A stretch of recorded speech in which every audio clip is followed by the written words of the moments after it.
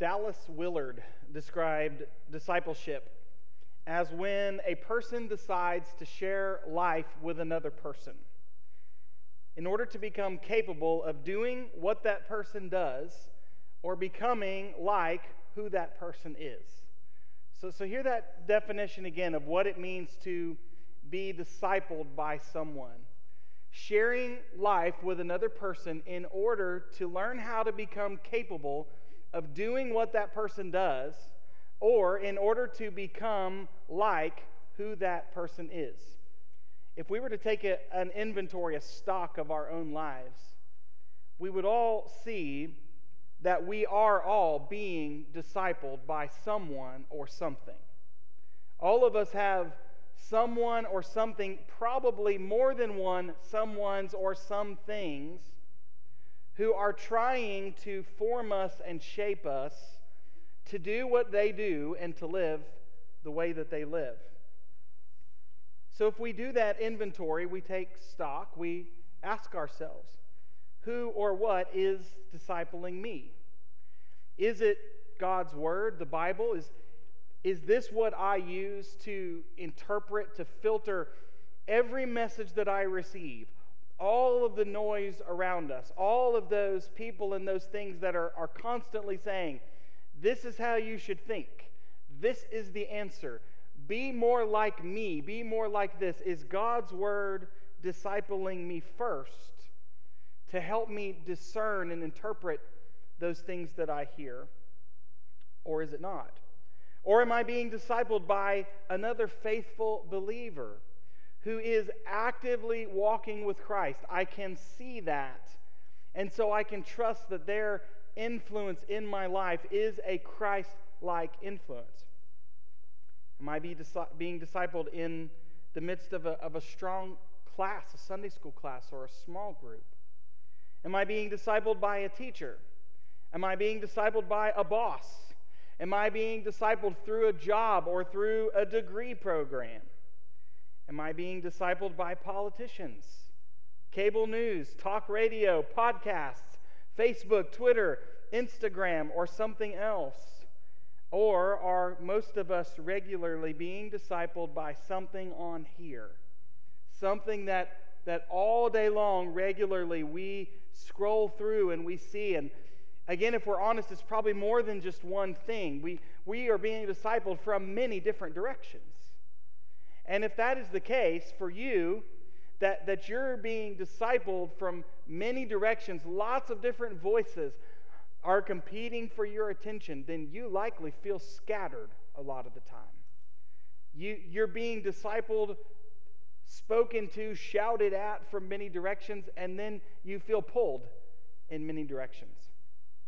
What does it look like for us to come back to a center, the center we can trust? In this case, as Jesus was speaking to a group of people who were the most religious, supposed to be the most discipled and the most trustworthy to disciple others, he narrows the focus and he says, in the end, there's only one place to enter. There's only one shepherd to trust, and there's only one true voice that we ought to listen to. And any other voice that competes, that says something else, that tries to pull us in a different direction, is not a voice that's coming through the front door, through the gate, to the safe place inside God's sheep pen. It's coming from the outside. And if it's trying to come through any other way, you can't trust it because it's not looking out for your good. That person is not looking out for your good. And so as we get into this text in John 9, it's important to remember what Jesus had just done and said in John 9. So we're in John 10 today. Last week we were in John 9, and I shared, because the vast majority of people were watching online, that I had been most excited about coming to John 9. I don't know what it was, but before we began in this series, I thought, I can't wait for the Sunday when I get to preach about the man who was born blind. And then, of course, on that Sunday, there was nobody here. Thankfully, A lot of you watched online, but if you haven't yet, I encourage you to go listen to or watch that message, because John 9 is such an important part of what Jesus says going forward. Again, it's not just what he said in John 9, but it's what he did. He had healed a man who had been born blind. He had given a man who could not see true sight. And the Pharisees, the same group of people he's talking to here, were so flustered by what he had done. They had no explanation. They had no way to fit into their box, their limited understanding, what Jesus had done, that they interrogated that man endlessly. They not only interrogated the formerly blind man, but even his parents. They interrogated them.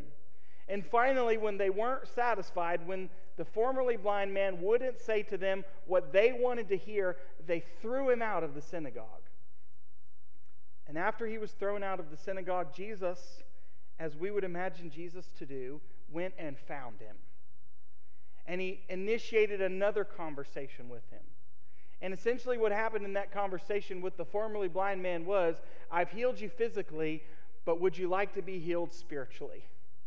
And the way that happened was that Jesus told the man who had once said Jesus was a prophet, I'm not just a prophet. I, standing before you, am the Messiah, the Son of God. And the formerly blind man said, I believe. Of course, what also happened in the midst of that conversation was the Pharisees had kind of meandered back in. They wanted to hear what's Jesus saying now. We just threw this guy out of the synagogue. Jesus went and hunted him down. Now, what's the conversation? So Jesus, knowing they were within earshot, said, For judgment I have come into this world, so that the blind will see, and those who see will become blind. And the Pharisees, realizing Jesus was probably talking about them, said, So what? Are you saying we are blind also? And Jesus said, the last words of John 9, If you were blind, you would not be guilty of sin. But because you have seen and have refused to see, yet you still claim to see, your guilt remains. And then we move into John 10, where John tells us, as Jesus describes the sheep pen and the sheep gate, he is now talking not to the man born blind, formerly blind man, but he is talking directly to the Pharisees themselves. And so when I told you this morning as we stood to read, as Bob read, I said, I want you to hear this as if speaking to us. Maybe it caught you off guard when it began with, I tell you, Pharisees.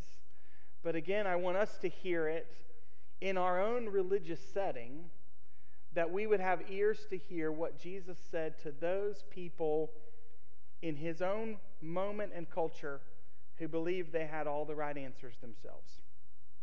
Very truly, I tell you, Pharisees, anyone who does not enter the sheep pen by the gate, but climbs in by some other way is, and hear these two Greek words, a kleptes, a thief, and a lestes, a robber. What do the thief and the robber want with the sheep? Well, they're trying to enter through another means by not being seen, and they certainly don't care about the health of the sheep. The thief and the robber doesn't care about the sheep's safety. He doesn't care about the sheep's growth. He doesn't care about the sheep's nourishment. He only wants the sheep for his own self-interest, to fleece the sheep and to make a profit. He is just as likely, after making a profit, to discard the sheep completely, as if it matters and its life matters not at all, as to give it any true value whatsoever. Those who don't enter through the gate, the way, the true opening, those who don't enter in the way where Jesus said, you have clear eyes to see the path that God has opened up and laid for you, before you, to enter the sheep pen. Anybody who tries to come another way is no better than a thief or a robber. They will lead you astray. They will use you and abuse you. And when they're done, they'll throw you out as if you don't matter. So what is the sheep gate? How do we know with all of the competing voices and mixed messages and all of the thieves and robbers and others who are very compelling. What's the gate? What's the way? How do we know we're coming through the open, clear interest? Jesus says, if you remember back in his conversation with another Pharisee, Nicodemus, very truly I tell you, no one can see the kingdom of God unless they're born again. So if anyone else comes to us and says, there's another path, there's another way, look over here, there's a secret entrance, there's another gate, there's a back door, there's a side door. Jesus says, very truly I tell you, no one can enter the kingdom of God into the sheep pen as God's children, sons and daughters, members of his family, unless they're born again. Just as we saw Trevor represent and testify for us this morning, that's it. The example of the new birth, dying to myself, being born again as a new creature, a new creation in Jesus Christ. Jesus has already said this. And yet the discussion continues. There are many other gates that the Pharisees had tried to enter. And if you think about the gates the Pharisees used, it had brought into their lives a lot of profitability. It had created for them a lifestyle and environment in which they were very comfortable and they were very successful. And so to now acknowledge that what Jesus as a rabbi is teaching is true, is more correct than what they've been teaching, that now Jesus has revealed for those, again, who have eyes to see the true gate, they would have to sacrifice. They would have to let some things go. They'd entered through gates like wealth, political power, religion, and success. And in some cases, they'd have to do what Nicodemus had done. They'd have to admit that they'd been wrong. That somewhere, some way, they had not had all the right answers. They would have had to be teachable just as Nicodemus was. And so Jesus then continues, and he gives an example that in the first century would speak to everybody. When he's talking about shepherds and sheep, whether you were wealthy, whether you were poor, whether you lived in the city or a village or out on the countryside somewhere, in the first century, especially in the ancient Near East, you saw shepherds and sheep everywhere all the time. In fact, even today, if you visit countries like Jordan and Israel, which many of us have, you'll still see on the hillside shepherds, and in many cases, they're using the same practices and principles that Jesus describes right here in the first century. So back in those days, and even still today, unlike Western shepherds, shepherds in the ancient Near East and today in the Middle East, they don't drive their sheep. Like a Western shepherd will often use a sheepdog to drive the sheep. The Eastern shepherd calls the sheep, draws the sheep to his voice. And it's amazing when you dip into some of these ancient examples, there are many of them, and you find the different ways that a shepherd would call his sheep. Sometimes the shepherd would use a strong cadence, using a strong, deep voice with a cadence that the sheep would know automatically, that's my shepherd, and that's his call. But there are other examples where an ancient shepherd would use a song.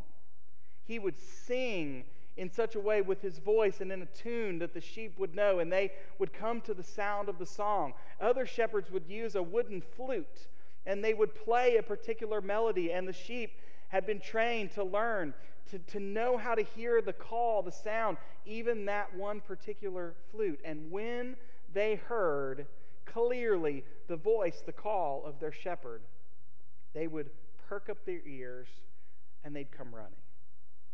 As I shared this in the first service, Zach came to me, Zach Hudson, our associate pastor, after, and I'm going to read from a book in a minute, but he said, on YouTube, there are lots of great videos of modern-day shepherds putting into practice what Jesus talks about here, that others will be put to the test. Go out and try even learning the shepherd's call. Try in your voice to mimic the shepherd's call and to call the sheep to you, and the sheep sit out there eating the grass without a care in the world about the sound they hear. But when their shepherd calls, just like we read here, they perk up and they come running. So not right now, But at some point today, go put that in, shepherd calling his sheep, and you'll see some incredible modern examples. But one of the things that stands out in some of these ancient stories is the challenge that happens for a sheep who is new to the flock, especially a sheep who has been purchased from another shepherd, who now has to come to the new flock and train itself or be trained to hear the voice of a new shepherd. The sheep have become so used to hearing the voice, the cadence, the call, the sound of their former shepherd that it almost becomes like for them several days of mental illness as they try to adjust from one voice to another. Kenneth Bailey wrote this book. Some of you are familiar with Kenneth Bailey. It's called The Good Shepherd. It's a wonderful, wonderful reading of Psalm 23, which we heard a moment ago, and from John 10. And he talks a lot about some of these ancient practices of shepherds. But I love this particular story from a modern-day Middle Eastern shepherd about what happens when a new sheep is brought into the flock. He says, every new sheep needs to be trained to listen to the new voice. Early each morning, the flock starts to get excited because they've had nothing to eat for 14 hours or more. In addition to being hungry, they are restless from being cooped up all night. As daylight increases, they gradually become more and more active and eager. And finally, they hear the shepherd's voice outside the barred sheepfold door. And as soon as the door is opened, the shepherd calls the animals again, and they rush out eagerly, anticipating a new day full of lush grass, fresh mountain air, shady trees, and rest beside peaceful waters. But for that unfortunate new sheep, the voice, the call, is all wrong. It's like there's a party and everyone else has been invited except him. The more they begin to hear this new voice, it's as if they're shaken by some internal convulsion. And eventually, that poor animal has what looks like a nervous breakdown. The new sheep runs around, banging its head against the rough stone walls of the sheepfold, emitting a stream of pitiful, heartbreaking cries. It needs a few days of therapy to retrain its ear so that it might recognize the voice of the new shepherd. This is exactly what Jesus described. Look at verse 5. The sheep will never follow a stranger.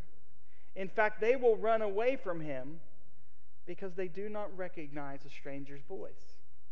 So one of the ways to understand this in the context, we typically think of the sheep with the shepherd always out on the hillside somewhere and far away. But at times, the shepherds who are nomadic, who are wandering, they have to come into town. And they're not going to leave their sheep unattended on the hillside. So they bring them into town.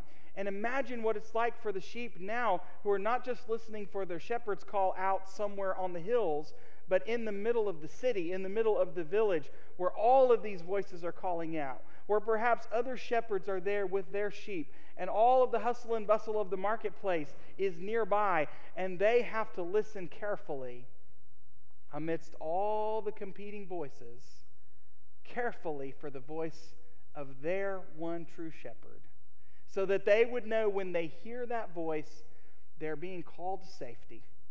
They're being called to someone who is trustworthy. They're being called to one who does care about their health and their safety and their growth and their nourishment. God's true children learn not to follow any other voice but the true voice of the true shepherd. And yet, as we've mentioned, this is hard. It's challenging. It's challenging for those of us who are daily trying to make disciples, not disciples of us, but disciples of Jesus Christ. And we look around and we say, we have such little time, such precious time with our brothers and sisters in Christ, but all week long, every single one of us, we are constantly immersed in environments where those other competing voices are vying for our attention. Where we may have an hour or two together during the week, we have 10s, 20s, 30s of hours listening to those other things. I read an article this week, some of you may have read it as well, where one of the men who was a part of what happened at the Capitol back in January was interviewed. He was actually one who didn't stand off at a distance or didn't just stay outside, but when the windows were broken, he was one of the first people to climb through and go inside. As he's been dealing with all of the fallout of that, he's been interviewed, answered some questions, and been talking about what had happened in his life in the year prior. How he'd begun constantly immersing himself in so many of these different types of rabbit holes he could go down with opinions and thoughts and things that were presented as facts. As he began to be involved with more toxic people, a lot of his posts in his own language became more violent. So much so that he was involved in a church. And his pastor said, "Brother, I'm concerned for you," and had a conversation. And then another pastor had a conversation, and then some of his friends in the church. And he talks about how during that time when his church family would talk to him about their concerns for a while, he would delete his account. He would go away from it. But he says those voices were like sirens, always calling to me. I try to block them out. I try to get rid of them, but I always found myself needing to know, needing to get back plugged in. And finally, he said, I found myself becoming a person I didn't even recognize anymore. Those who are the sheep learn to follow the shepherd's voice. And even sometimes when we're new, part of the challenge is learning to hear his voice and learning to turn off some of those voices we've listened to in the past. The Pharisees didn't get it. Verse 6 says they still didn't understand, even though Jesus was using such a clear example. But the beauty of this passage is that Jesus doesn't make us go searching for which gate we ought to enter. Just like he did with Nicodemus, he doesn't say, well, there's about 500 different options out there, so best of luck. Go try to find the right one. Jesus says in the midst of all the noise and all those voices, the right gate is clear. Verse 7, I am the gate. I am the gate for the sheep.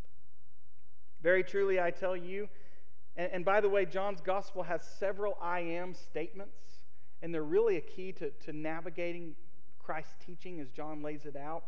We've seen a couple of them. I am the bread of life.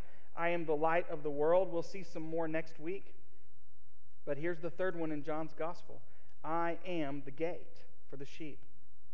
All who come before me, they've been thieves and robbers.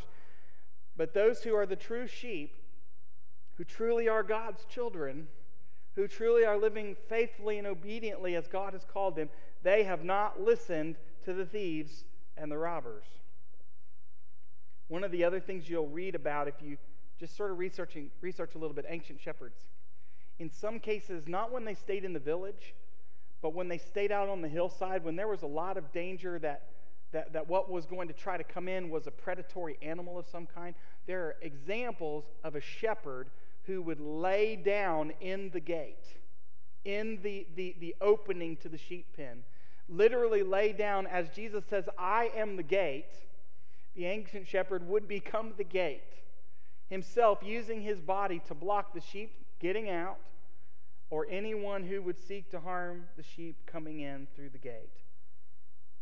Jesus again says clearly, in the midst of all the false shepherds who are out there, the false saviors, all of those different places or people or things that might offer to disciple us, who, by the way, the world loves to elevate and to promote and to follow, those false shepherds, those false saviors. Jesus clears it up in verse 9, again saying, I am the gate. Whoever enters through me will be saved. We don't have to search and find or try to choose one from among the many options. Jesus says, I am the gate. Whoever enters through me will be saved. And then here he uses the language of Psalm 23, which we read, which is a psalm you'll often hear at funerals, and people will think, well, it must be because of that line, the valley of the shadow of death. But no, we use Psalm 23 at funerals because it's a psalm about life. The vast majority of the language, many of you have memorized that psalm. It's about God restoring and refreshing and nourishing and providing for us in Him an environment where we can have peace and rest. And Jesus says, those who enter through the gate and are saved, they will come in and they will go out and they will find what? Pasture. Just like Psalm 23 said. But the thief comes only to steal, kill, and destroy. But I have come that they may have life, and have life to the full. Jesus is the true gate. He is the door. The path to have a full life in God is not a path at all. It's a person. And Jesus Christ says, I am the gate. There's also the enemy who teaches false things, offers those other gates, tries to sneak in over the fence, tries to come through the back door. And his intention is only to bring destruction.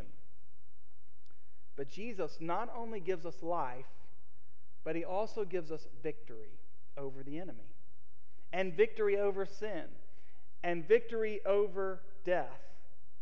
And to help us understand that even further, He uses another I am statement.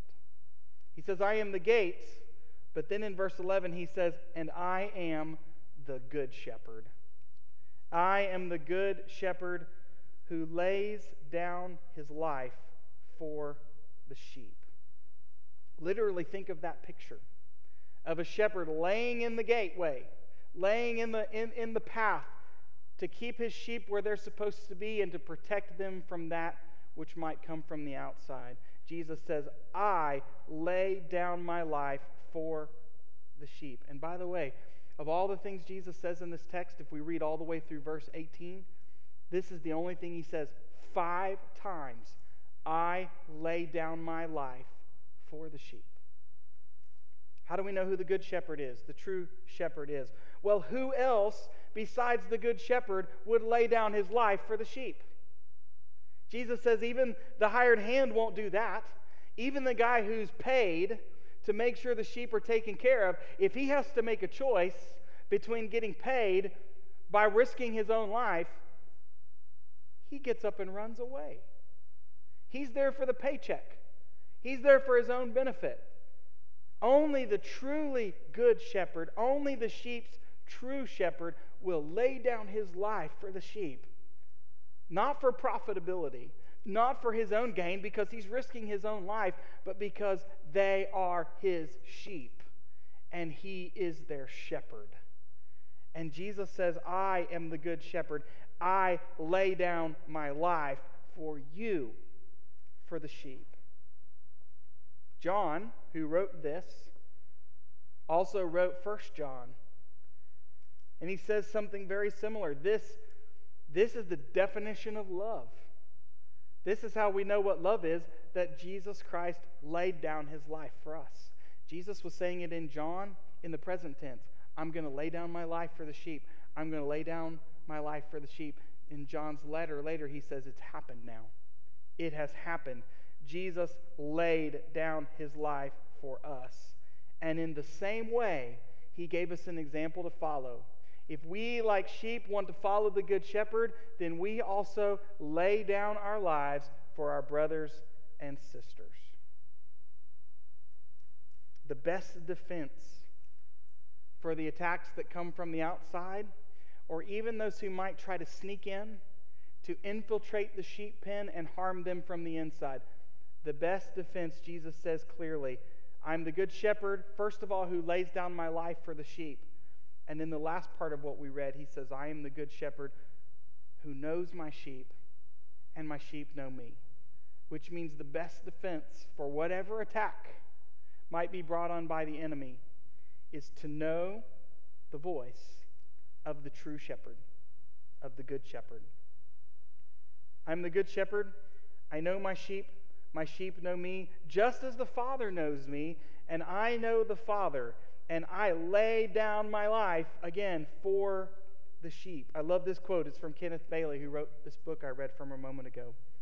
The close personal relationship between the Father and the Son in the heart of God is our model for the potential close personal relationship between the Good Shepherd and the sheep. Why? Because of the cross. Because Jesus did exactly what he said he was going to do in John 10. John records it. The majority of the rest of this book is going to be about Jesus going to the cross. He told us, how do you know I'm the Good Shepherd? How do you know I'm the gate? How do you know that my voice can be trusted? Speaking squarely to the Pharisees, he says, because I will lay down my life for the sheep. And on the cross, that is exactly what he did. How do we know whose voice to trust? How do we know that when the Good Shepherd calls, we come running? Because he laid down his life for us. He showed us he is the Good Shepherd. And he modeled for us in his relationship with the Father, but also his relationship with the disciples who followed him, what it looks like, again, to share your life with someone in order to become capable of doing what they do, in order to become like the person that they are. That call, that opportunity to follow Jesus was not just extended to those few men and women who followed him. There were those few who heard his call and they believed and they accepted and they followed him. He issued that call to the Pharisees. He issued that call to many who still chose, even at this point, to resist him, to reject him, and to choose still to listen to those other voices. In many cases, voices that probably sounded a lot like their own instead of the Good Shepherd. Now, one thing I want to mention before we close. I realize that not everyone likes to be called a sheep, okay? There are a lot of negative connotations to being called a sheep. We think of sheep as dumb. We think of sheep as naive. If someone calls you a sheep, you might think they're saying, you'll just follow anybody. But remember, the purpose of what Jesus says here is not to focus on the sheep, but the shepherd. And in this case, if we are the sheep that Jesus describes, it is not a bad thing. It's a wonderful thing. We're not dumb. We're not naive. We won't just follow anybody. It's good to be the sheep when you follow the right shepherd. Amen? And that's what Jesus says. You're following the right shepherd when you follow the Good Shepherd, the true shepherd. And then the very last thing he says, just want to read a couple more verses to you. He says one last part of this, yes, my sheep know me and they know my voice, but there is going to come a day when all the sheep are going to be gathered together into one flock from many different places.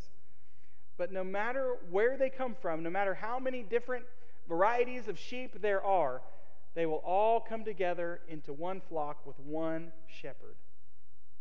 John 10, starting in verse 16. I have other sheep that are not a part of this sheep pen. I must bring them also. They too will listen to my voice, and there shall be one flock and one shepherd. So who are these other sheep? I mean, this is good stuff. Who are these other sheep that Jesus is talking about? He's talking to the Pharisees. He's talking to a group of people who come from the Judean Jewish background. Who are the other sheep from another sheep pen? Are they other Jews? Still specifically just talking about Jews who have not heard? Is he talking about the Samaritans, who we saw back in John chapter 4, who had been rejected by the Jews? Was he talking about the Gentiles, the people who come from the nations who aren't Jewish at all, but who are going to receive the message of the good news of Jesus, just as he said? Is he talking about the dead? He's talking to the sheep pen of those who are living, but he says, but don't worry, those who have gone on before us, they too are going to be there. They're going to join us. Some have even suggested maybe he was talking about life on another planet. Doesn't that sound fun to discuss? I'll just leave that hanging out there. Lots of different options. It's hard to know exactly who Jesus is talking about, but here's what I think is the point. He says, I will bring them in. It doesn't matter who you think they are, who I think they are, or who I think they should be. The point is that Christ's sheep pen is bigger and more diverse than any of us could have ever imagined. And that was true for the Pharisees. He's saying to them, this pen is a lot bigger than you have ever thought or you've ever taught that it would be. The church is the sheep pen. Here we are now. Later on, more than 2,000 years, we are the church, and we're a very diverse group around the world. And yet we still need the reminder that the church is not a club. It's not some sort of organization that only the elites get to have membership in and enjoy its privileges. And the Holy Spirit also is not held hostage by just one particular race or nation or type of people. Isn't it ironic how people who think that way also think that those who are in are just like them and no different? The Holy Spirit is not contained inside a building, and the Holy Spirit, the church, is not open just to people like me. The church is and will always be connected to the larger community of humanity. And as Jesus said, it's from the nations, the ends of the earth, that He's going to go, and when He calls as the Good Shepherd, there will be many who will hear His voice. He will bring them in. They will be part of the flock until someday when the end finally comes, and as the book of Revelation describes it, people from every tribe, tongue, and nation under earth will be gathered before the Lamb of God. All of us together. Jesus says, again, tying this to love in verse 17, the reason that my Father loves me is that I lay down my life. It's the cross that's opened up the gate. But I lay down my life only to take it up again, because it's the resurrection that gives us the victory over sin and death. No one takes it from me. Oh, that's so important.